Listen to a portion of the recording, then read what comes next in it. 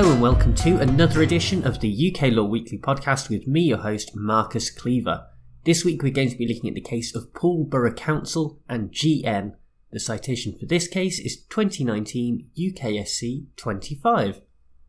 Now this week we will be looking at the public aspect of family law and have the chance to think about how far the duty of local councils extends with respect to vulnerable children in their area. The children in question are now adults, but back in 2006 they were placed, alongside their mother, in a council house next to a rather awful family who were known to engage in antisocial behaviour. Throughout their time at this council house, both the children and the mother became the targets of abuse and harassment from this family that included vandalism, attacks on the property, threats of violence, as well as verbal and physical abuse.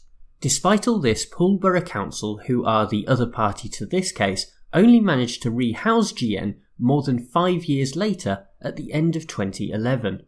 During this time, the children were recognised by the council as being children in need, which is a legal status within the Children Act 1989, and they had social workers allocated to them, so they were certainly on the council's radar.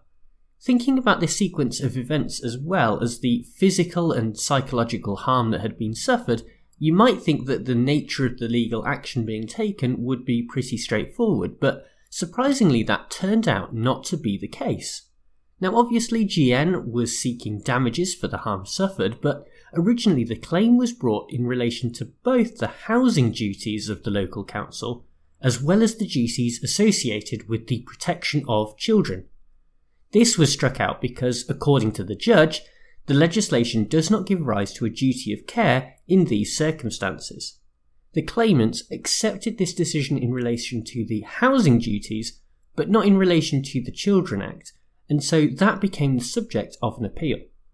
While the High Court found in favour of GN, this was reversed by the Court of Appeal, who took the side of the council in holding that there was no such duty.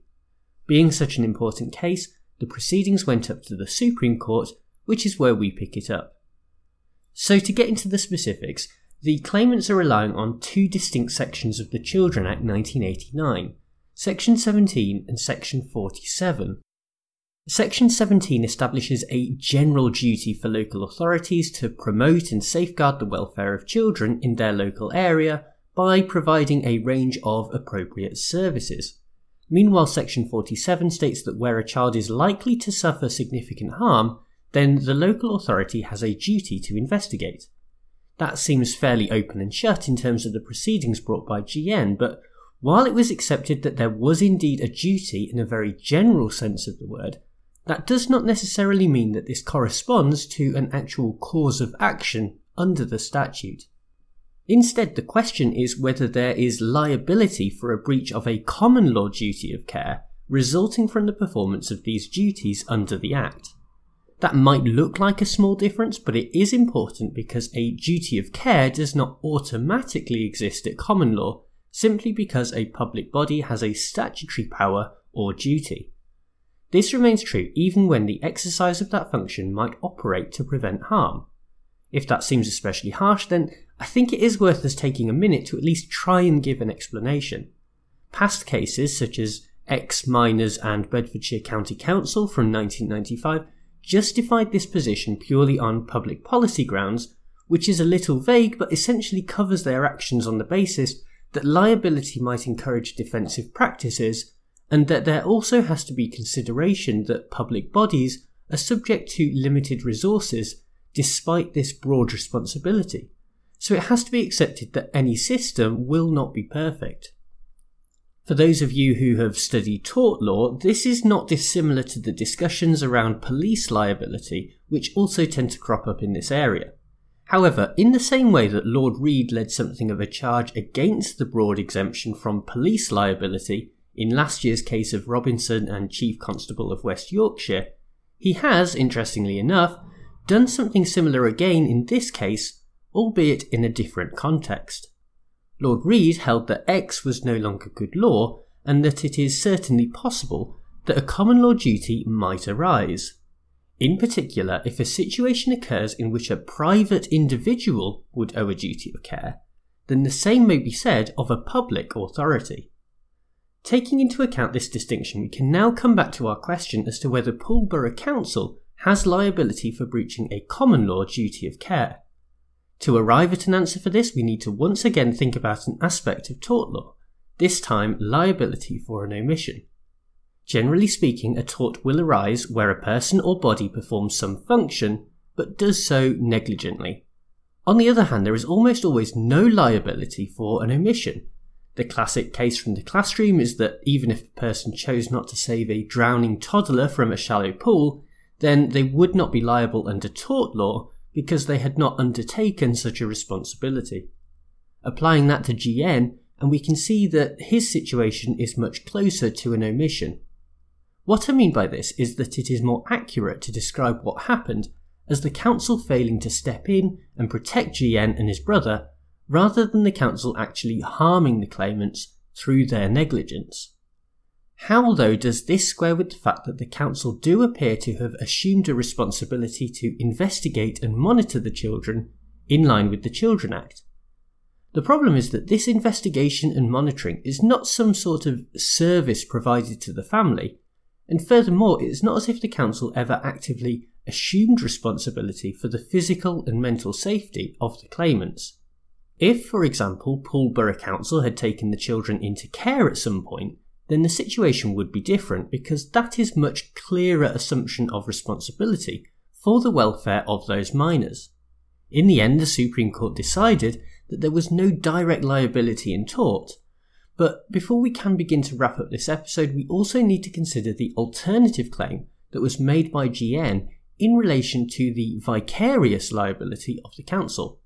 Again, it is worth briefly explaining what vicarious liability is for those listeners who are less familiar with this area.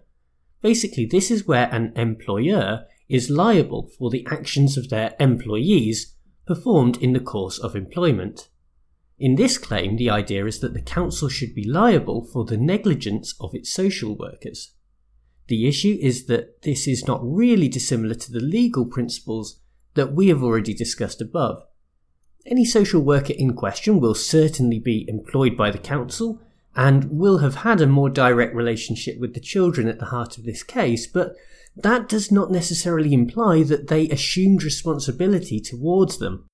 It is true that such a responsibility does not have to be expressly undertaken and often will need to be implied by the surrounding context, but it does still have to be proven to exist, and that just doesn't appear to be the case here, as the justices held that there was no assumption of responsibility in the first place. The final throw of the dice for the claimants comes in the argument that they should have been moved from their difficult living situation to some other alternative, even if that was into temporary care. On the surface, that seems like a completely reasonable request, but moving children like this is understandably not that straightforward. For the council to be able to step in and issue a care order, then it would have to be shown that the claimants were suffering due to a lack of reasonable parental care, but that clearly wasn't the case here. Instead, the harm derived from a third party, and so the hands of the council were pretty much tied in this regard. As we come to try and analyse this case ourselves, it does certainly seem like this is a disappointing loss for the claimants. They suffered for far longer than they should have at the hands of the neighbours from hell who, to be frank, just sound awful. Few would disagree that they should be entitled to some sort of justice, but as legal analysts it is our job to ask whether it should have been Poole Borough Council to pay the price, and if so, what are the consequences that flow from this liability? It is certainly not difficult to see why the proceedings were brought against the council, as they do have statutory responsibilities that relate to housing and child welfare. But why has this proven so hard to translate into actionable claims in court? The answer, unsurprisingly, relates to politics and the way that local government is funded. There are various generic duties that a local authority might have, such as prioritising the welfare of children and providing adequate housing to those in need. But that only raises further questions about what exactly that means. A child's welfare is somewhere on a spectrum between, on the one hand, them going hungry, and on the other hand, being given a Nintendo Switch and whatever they desire. But where to draw the line is dependent on your point of view. In this case, the basic housing requirements of GN are met because he is not destitute, but as we have seen, his circumstances were far from ideal based on the abuse that he has suffered. Whether the council has met its duty in this situation is therefore an open question, and while there are many who would say that it has certainly not, we can at least begin to see why the courts are reluctant to step in on questions of policy. Where funding and resources are limited, a finding of a breach here might solve this problem going forward, but also has the potential to open up other serious problems as well. Taking all of this into account, this sounds like a disappointing result, but in the wider legal context, this is actually a big win for potential future claimants. The reason for this is that, as we discussed, this case led to the overturning of Exon Bedfordshire, a case that previously established an almost blanket ban on the liability of local councils. With that out of the way, the door is open for future claims in situations where a private individual would be liable. That may not cover this particular case, but it will others, and so this should be welcomed as a significant development.